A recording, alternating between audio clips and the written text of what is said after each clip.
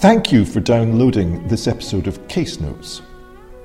Case Notes was recorded at the Royal College of Physicians of Edinburgh as part of the Edinburgh History of Medicine Seminar Series. You can get news of our latest events if you follow us on Twitter at RCP Heritage. We hope you enjoy the talk. Thank you very much indeed, and thank you very much for giving me the chance to return to Edinburgh and the honour of talking in the college. I want to begin by introducing to the Medico della Peste, or the plague doctor from the early modern period. This is a timeless image which also has parallels in more recent epidemics.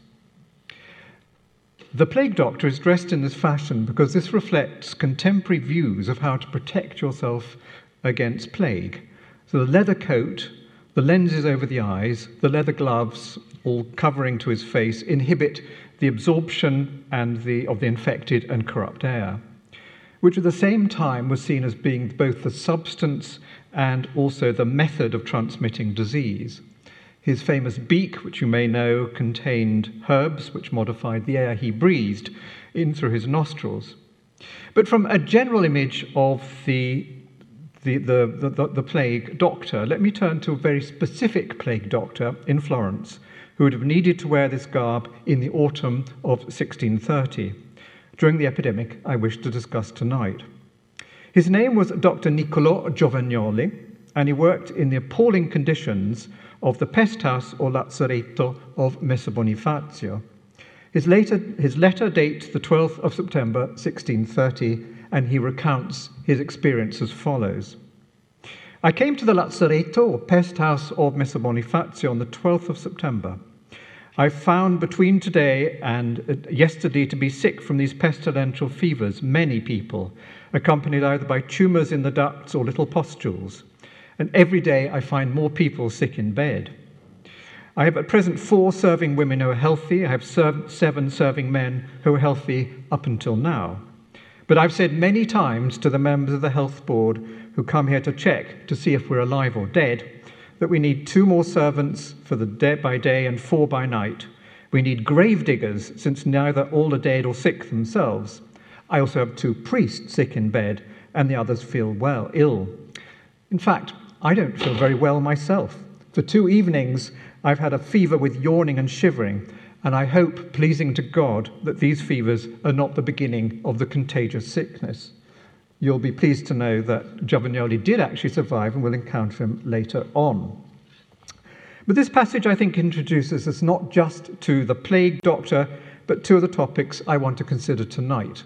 One is the pest house, or lazzaretto, for the sick, and the health board, which coordinated the campaign against plague.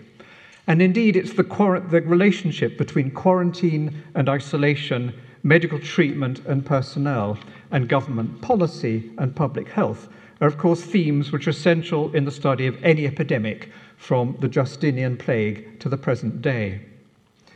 The relevance of studying plague hardly needs emphasis.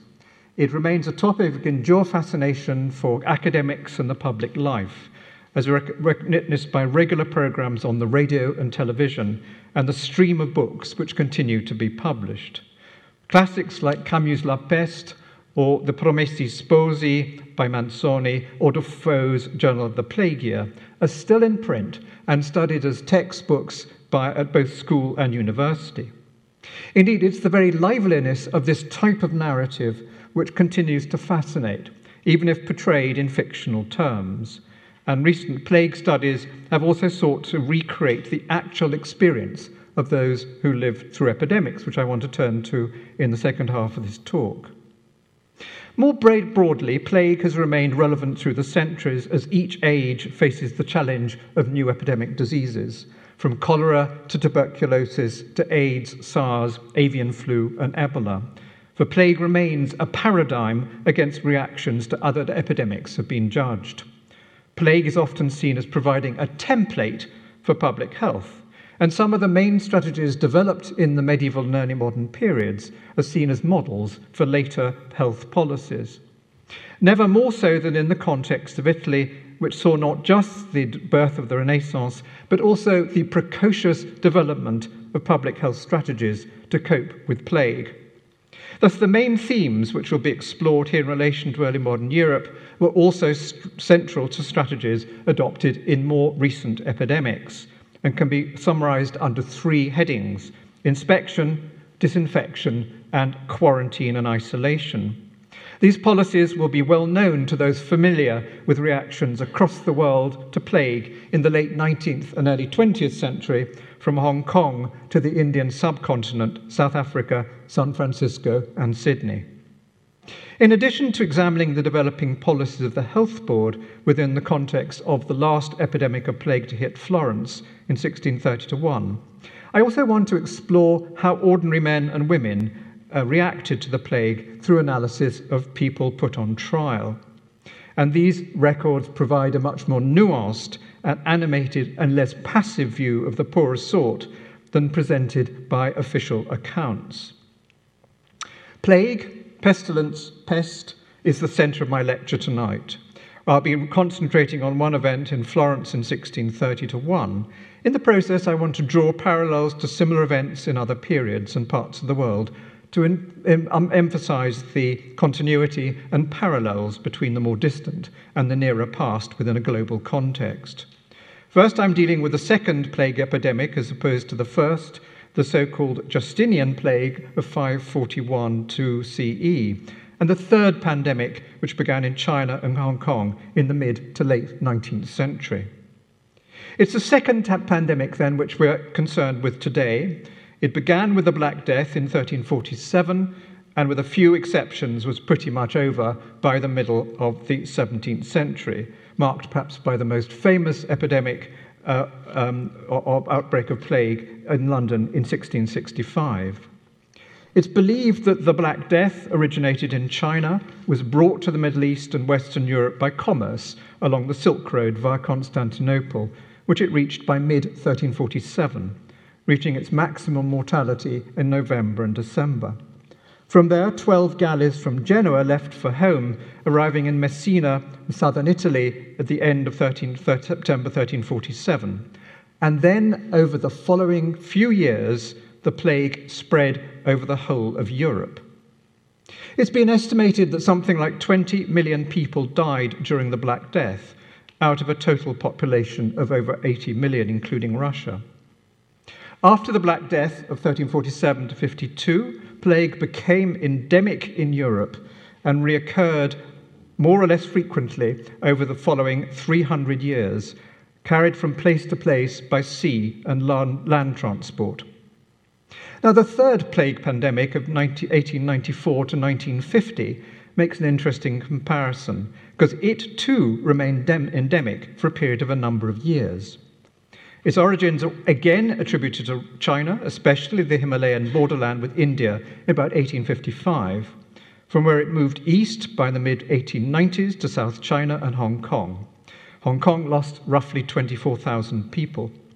By 1896, it had broken out in Singapore and Bombay, carried there by British steamships.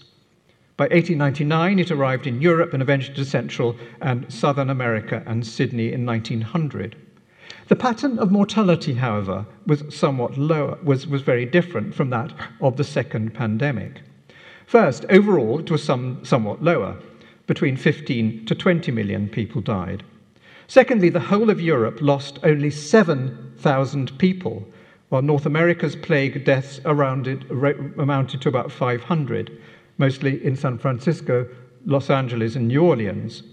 In contrast, the real tragedy struck in India, and particularly Bombay. Overall, 12 million Indians died, compared with 3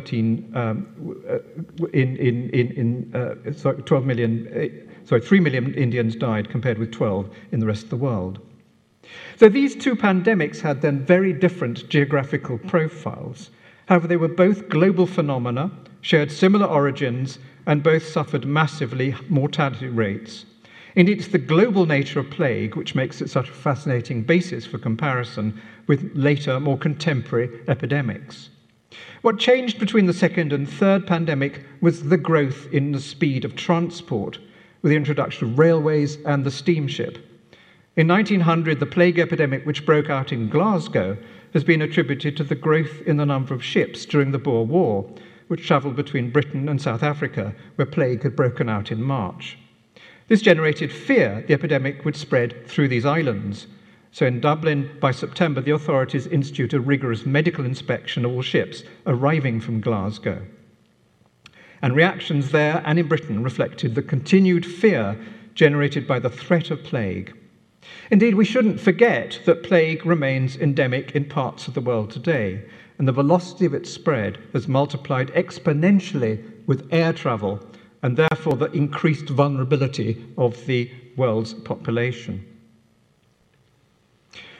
From this consideration of the wider geographical and chronological context, I wish to turn to a specific study, which forms the basis of my book, which will be published in the coming July. And this is about Florence and about Italy, and more specifically Florence, the cradle of the Renaissance and the centre of Chianti. The picture I shall be painting is very different from that portrayed in the numerous films and adverts of tourist boards. I'll examine Tuscany in relation to this major epidemic of 1629 to 33, and I'd argue that it's only by examining case studies that one can draw significant parallels between the past and the more recent presents.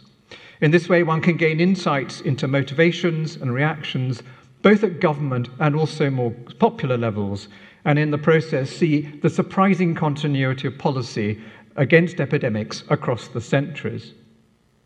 Let's begin, though, with a short discussion of medical theory at the time, essential to grasp if we're to understand why governments did what they did. One of the most striking features about the history of disease in the late medieval and early modern periods is the extraordinary continuity of ideas concerning the cause and the nature of plague between the Black Death and the middle of the 17th century. Indeed, you could extrapolate that forward to the middle of the 19th century. The basic assumption that it was derived from the atmosphere and that was formed by poisonous vapors or malaria, bad air, generated by corrupt matter such as stagnant water in bogs or the effluence of individuals living in close proximity.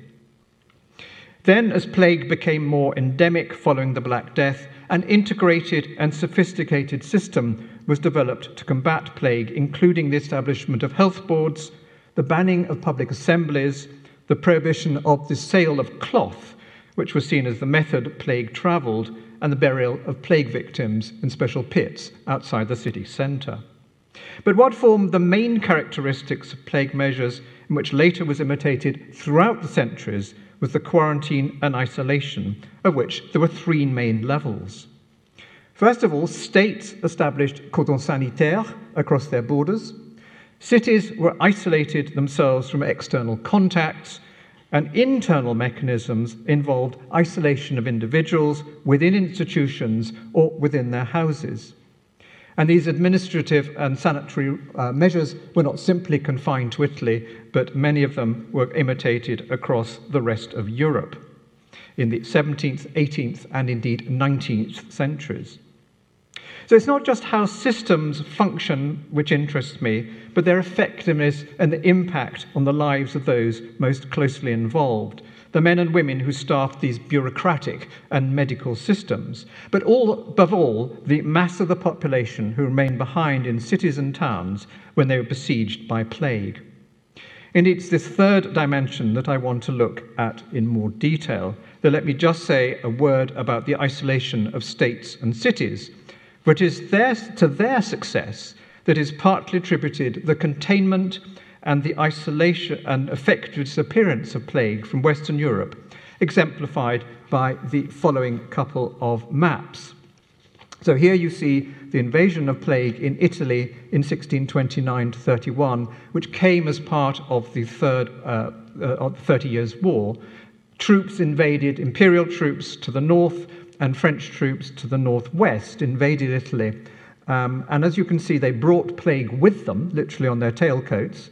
And then you can see how far it spread over those couple of years from through northern and then central Italy.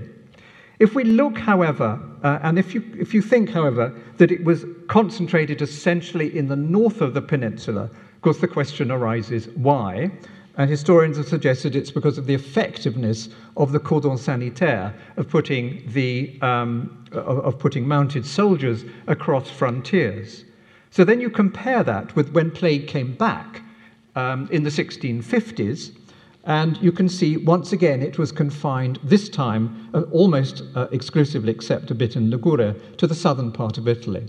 So, as I say, historians have suggested this is because of the success of the quarantine measures put into operation, although difficult to prove. So then let's turn to the impact of quarantine at the more localized and personal level, and examine how the measures which made Italian public health so renowned actually functioned and the effect they had on individuals who lived through the epidemics. In late July, the first cases of plague in Tuscany were detected in Trespiano, which is just to the north of Florence, a settlement of about 500 people on about 5 miles to the north of the city. Brought, they said, by a certain pollaiolo, or chicken dealer, who'd come from the Bolognese. It was not long before the disease spread to Florence itself, and the epidemic gradually took over, and the worst period of mortality was in the late autumn, and then it gradually tailed off over the subsequent 7 months. During the whole period in which plague was in the city, something like 12% of the resident population of 70,000 died, which seems a lot, but it was quite low compared with some other cities in the north, where up to 60% in Verona, for example, died in this period. The first reactions of the Health Board di Sanità to the disease in Trespiano was cautious, and that provoked a debate among the medical college about the nature of the disease and whether or not it was plague. Not everybody agreed that it was plague, and most of them simply attributed to what they called normal sicknesses linked to higher mortality among the poor, eating food and drinking wine and water of poor quality. Reluctance to admit the presence of plague remains a common reaction to many epidemics in the past, and indeed in the not too distant past. And it can be seen, for example, at the beginning of the plague epidemic in Bombay in May 1896, when the authorities were anxious to avoid panic and the disruption of commerce. The 1890s, as you probably know, are particularly significant for the history of plague because it was then that the laboratory revolution was undertaken by Alexandre Yersin, the French bacteriologist who discovered the identity of the bacillus forming bubonic plague. What Yersin discovered was that bubonic plague is essentially a disease of rats and other rodents. The cause of plague is the bacillus called Yersinia pestis, which spread from rat to rat by infected fleas, which are said to have fed on the blood of the infected host.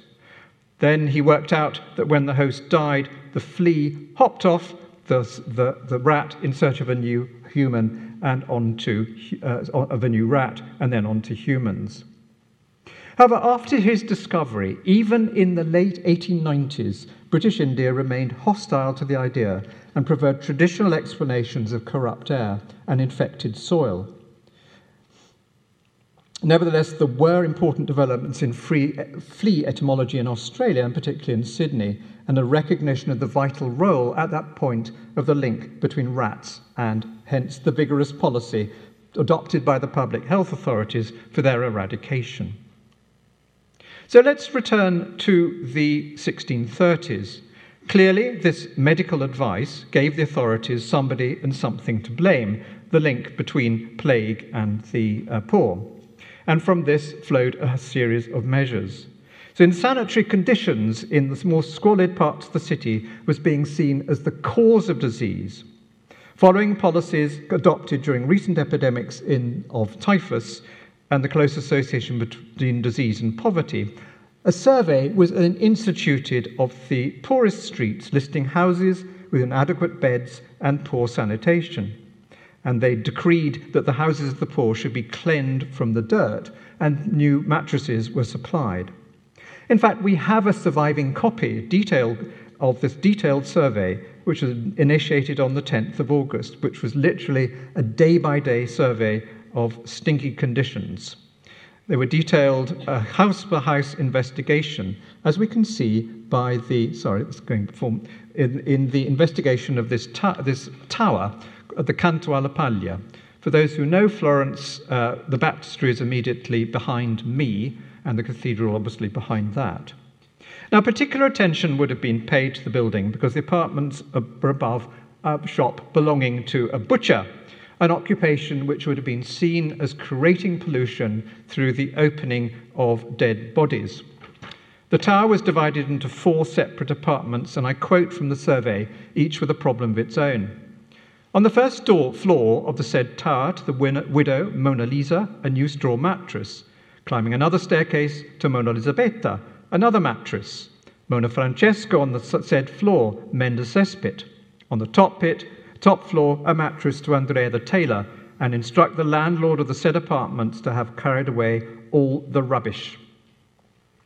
So concern was expressed here, above all, that insanitary conditions would create and increase the corrupt vapours which were seen as creating plague.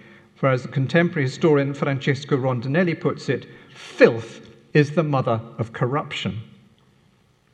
The Health Board was now provided with evidence of the link between corrupt air, insanitary conditions, poverty and disease. And in this they were backed up by medical opinion. Dr. Righi, who was one of the advisors of the Health Board from the college, pushed the point further in his justification for the fact that his belief that it was plague. Quote, during the autumn there entered into Florence a contagious sickness, but not the plague.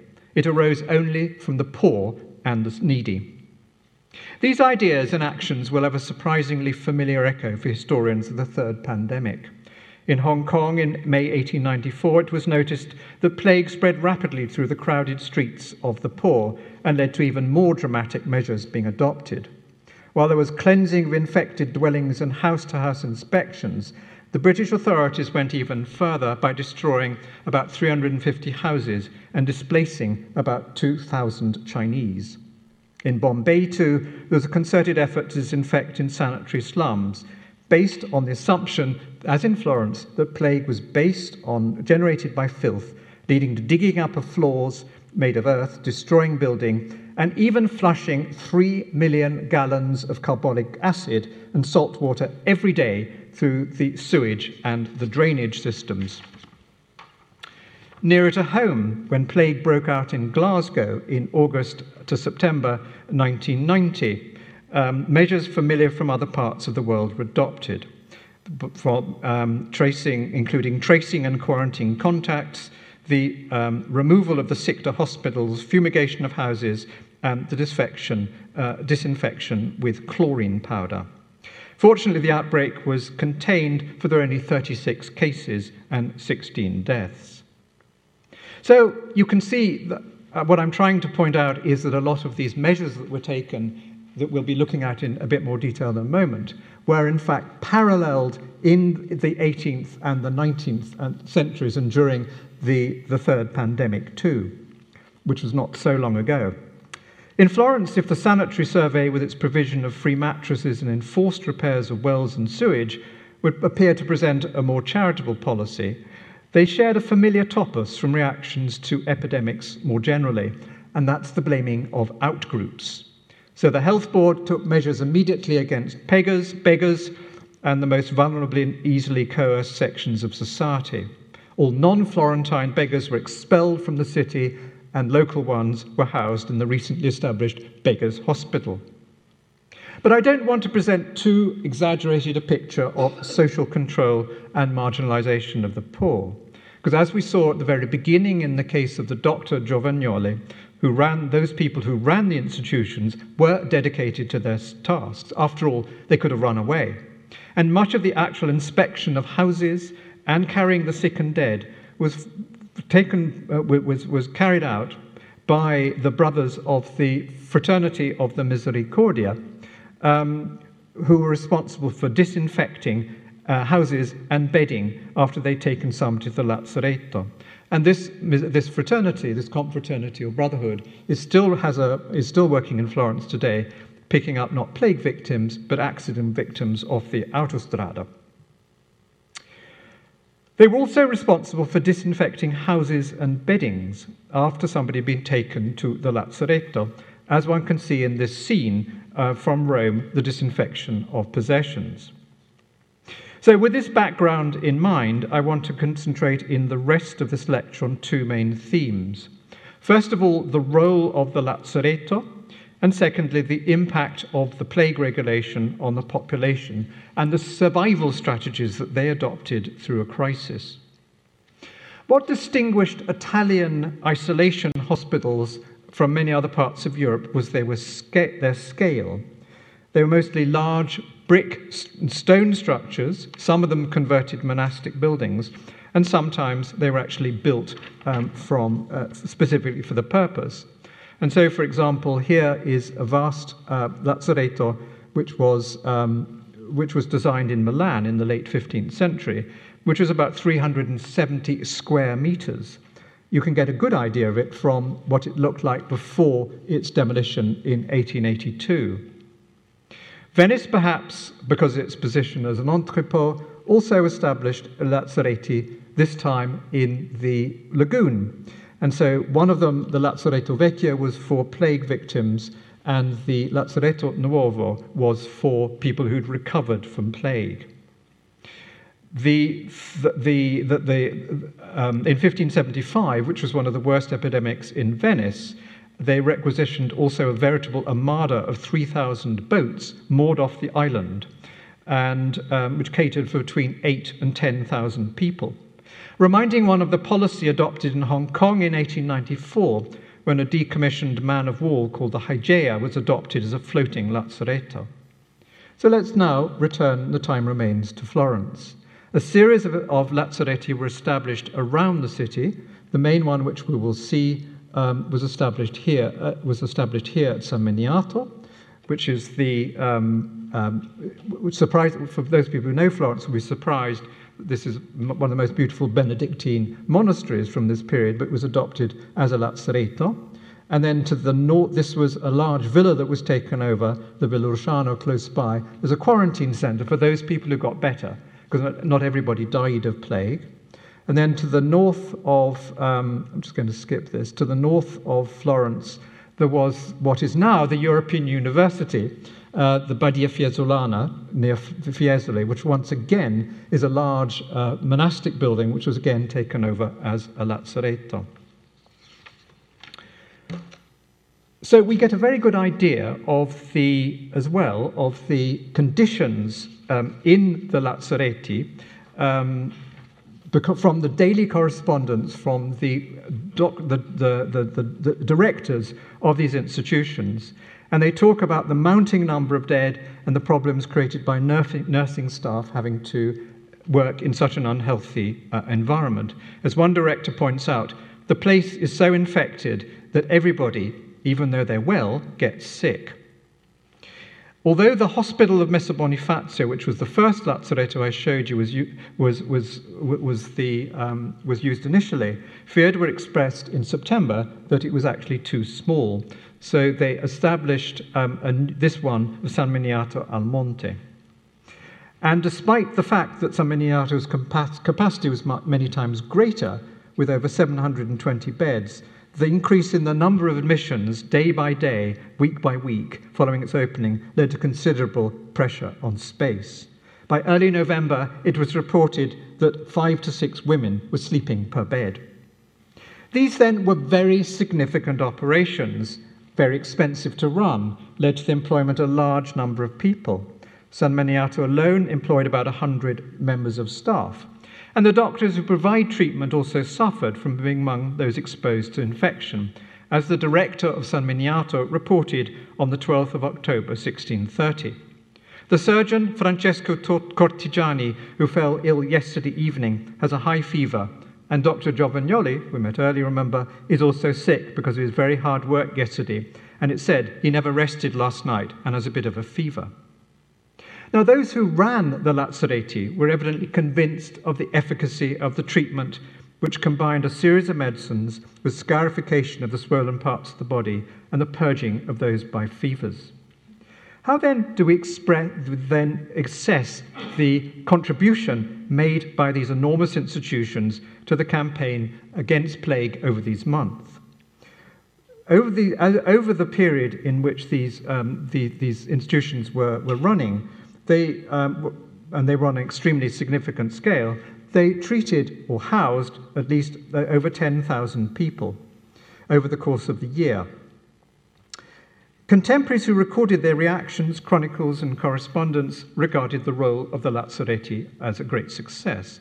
But it's perhaps questionable how far the people who actually worked there, or even the people who were sick, who were sent there, who didn't have plague, would have agreed. One of the doctors employed by the health board, Dr. Righi, for one, didn't seem to be very well disposed towards these institutions, for he remarked, "Everybody feared the lazzaretto and burial there more than death themselves." So in the last short section, I want to then look at the reactions of the popolo, the people who were often shut up in their houses during periods of the epidemic. Well, in Florence, there's little evidence of rioting in the response in the enforcement of public health regulation. There is evidence of considerable resistance, as reflected in court cases. And although obviously this type of record is far from being unproblematic, they do demonstrate that those who lived through the plague were not a passive mass who accepted all regulations. After all, we are in Italy.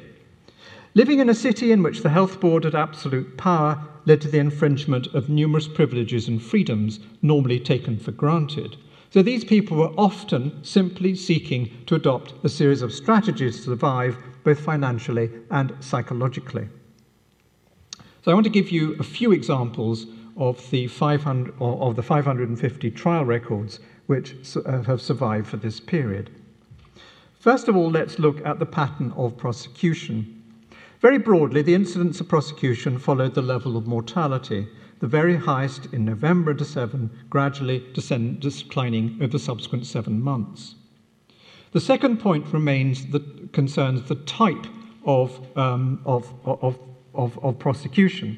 As you can see clearly from this slide, crimes associated with house, I can explain all these categories later if you want, and home were by far the largest categories. In other words, people breaking out of houses or breaking into houses. This then reflects the desire of individuals on the one hand to attempt to continue to follow a normal way of life, and on the other to either protect or acquire possessions.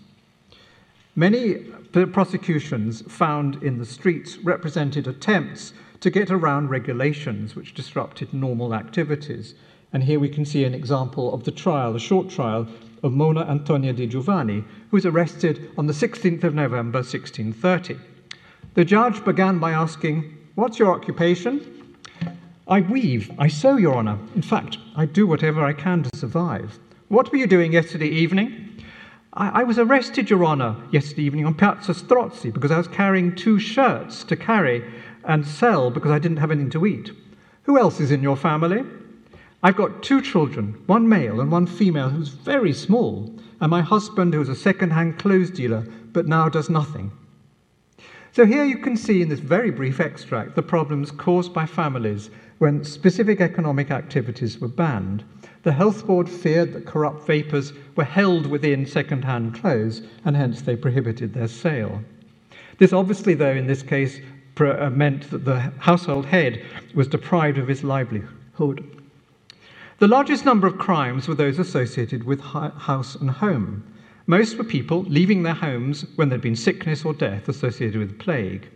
This could be seen as innocent as the widow Sandra Di Matteo, who was arrested on the 23rd of January. Quote, "I left the house because I heard the sound of a clack clack of a hen, and when I returned inside I was arrested and taken off to prison." Alternatively, it might involve hiding disease through not declaring somebody who died of the mal contagiosa, as in the example of the fishmonger, Giovanni di Bruno di Brunelli, who was arrested on the 4th of November. He had, according to the records, carried with the help of another man furtively at night the body of his grandson, who died of plague in Via delle Rote to his own house in Via San Zanobe.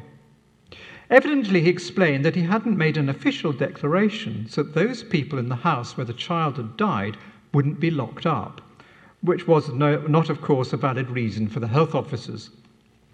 However, he compounded his crime because, quote, the said Giovanni had gone on to mix with a number of people, and particularly in selling fish in the Mercato Vecchio, where he would infect the whole of Florence. And although more details are provided, presumably his motivation had been to support his children so that his son could continue to work, although clearly he hadn't thought through the implications of spreading plague through the rest of the city. Now, in these last two examples, the mechanism through which culprits were discovered was through direct observation by health officers. But there were also a surprising number of people who were reported by so-called amici segreti, or secret friends, for the removal of goods from a house which had been locked up after the discovery of plague. And these amici segreti were in fact provided with a bribe so that for reporting people who were sick or who hadn't been reported who were sick or breaking into houses. This type of trial, the amici segreti in particular, talks to the ties of local community. The neighbourhood watch, people sitting and looking out behind net curtains, if they have net curtains in Italy, in this case against the occasion of outsiders, although being given official encouragement by being awarded a sum of money. But all neighbours also reported the employees of the health board who were accused of breaking the law. Some were accused of stealing from empty houses. There were accusations even against health board officers who'd been bribed to provide a misdiagnosis, so the sick person, especially somebody who's more affluent, could avoid the lazzaretto, or, if dead, burial in the anonymous public plague pit rather than in their parish church. Now, as we've seen, types of offences changed over time. Once the plague really took hold in November, December, there was a rise in the number of people causing offences moving around the streets and breaking out of locked houses. This was a pattern which increased dramatically during the total quarantine of the city when 34,000 people were shut up and fed on a daily basis. Many broke the health board regulations through sheer frustration, either a result of financial crisis or being shut up in cramped apartments with their families or even alone, as in the case of Lucrezia di Francesco Bianchi, who was arrested and put on trial on the 22nd of January 1631. And this is, I quote, I live in Via del Campaccio, and about a month ago I returned to the house of Lorenzo the Miller in Via della Selvia, in order not to have to remain alone in my house during the quarantine. I returned to Via del Campaccio, as I've said, but because I didn't know anybody there, and I didn't want to remain alone, I went to stay in this house of the miller's wife, who's my friend. So the miller's wife was then brought in, because normally other witnesses were brought in. So when she was interviewed, it emerged that there was more to the story, because Lucrezia had no ordinary profession. She worked as a prostitute and was registered in the health board records as living in Via del Campaccio. Then, to cover herself, the miller's wife provides a very human story for why she'd allowed Lucrezia to live with her. Lucrezia had apparently employed her many times, she says, to allow her to return, and then she ended up by saying, and anyway, she's a good friend of mine. So this case then talks the problems of solitude and boredom, not normally recorded in official records of this period, or the interruption of normal economic activity, the fear of moral pollution with prostitutes, and also informal networks of sociability and affection between individuals which proved stronger than fear of the law. This is a theme repeated over and over again in these records, which reflect the close proximity in which families lived and the bonds which bound members together to provide support to the sick and dying, even in the face of state regulation and fear of their own fate. Even during the quarantine, health board regulations of the city do not appear to have prevented a considerable amount of social activity. So, for example, there's a man called Antonio di Francesco Trabalese who was arrested and questioned on the 7th of October.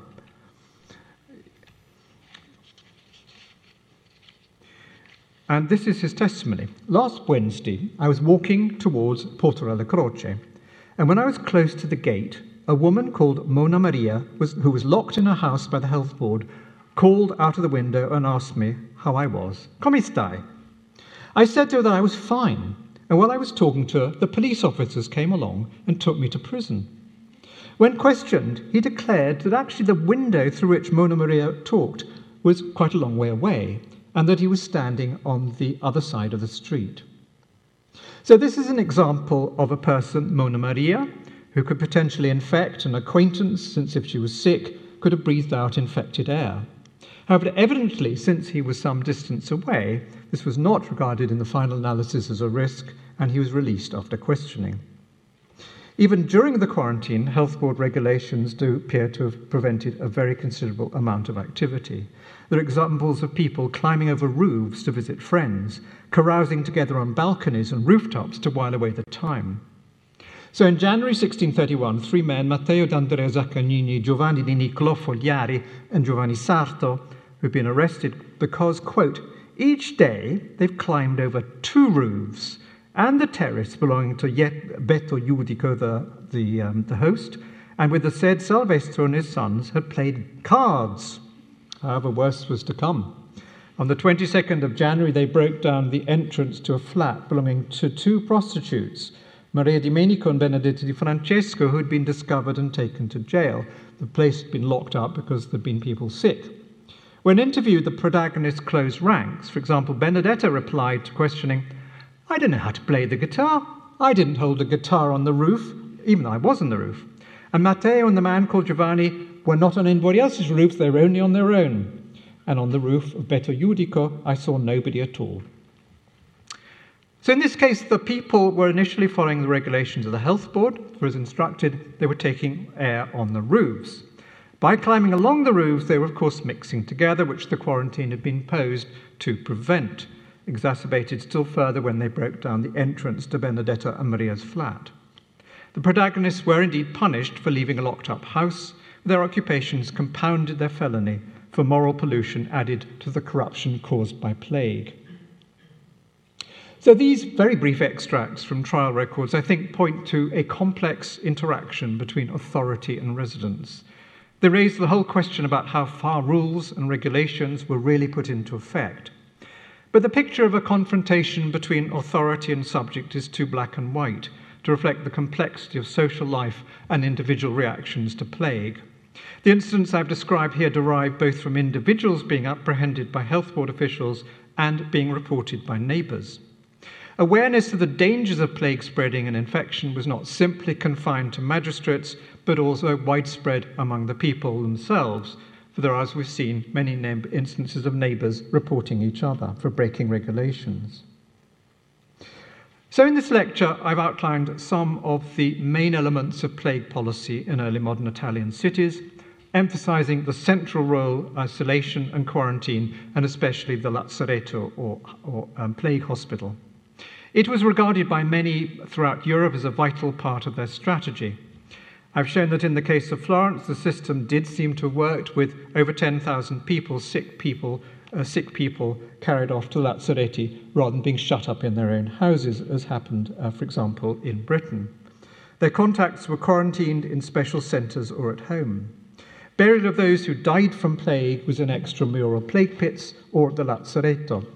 Then, during the total quarantine of the city, over 34,000 people were kept in their homes for 40 days and fed on a daily basis at public expense.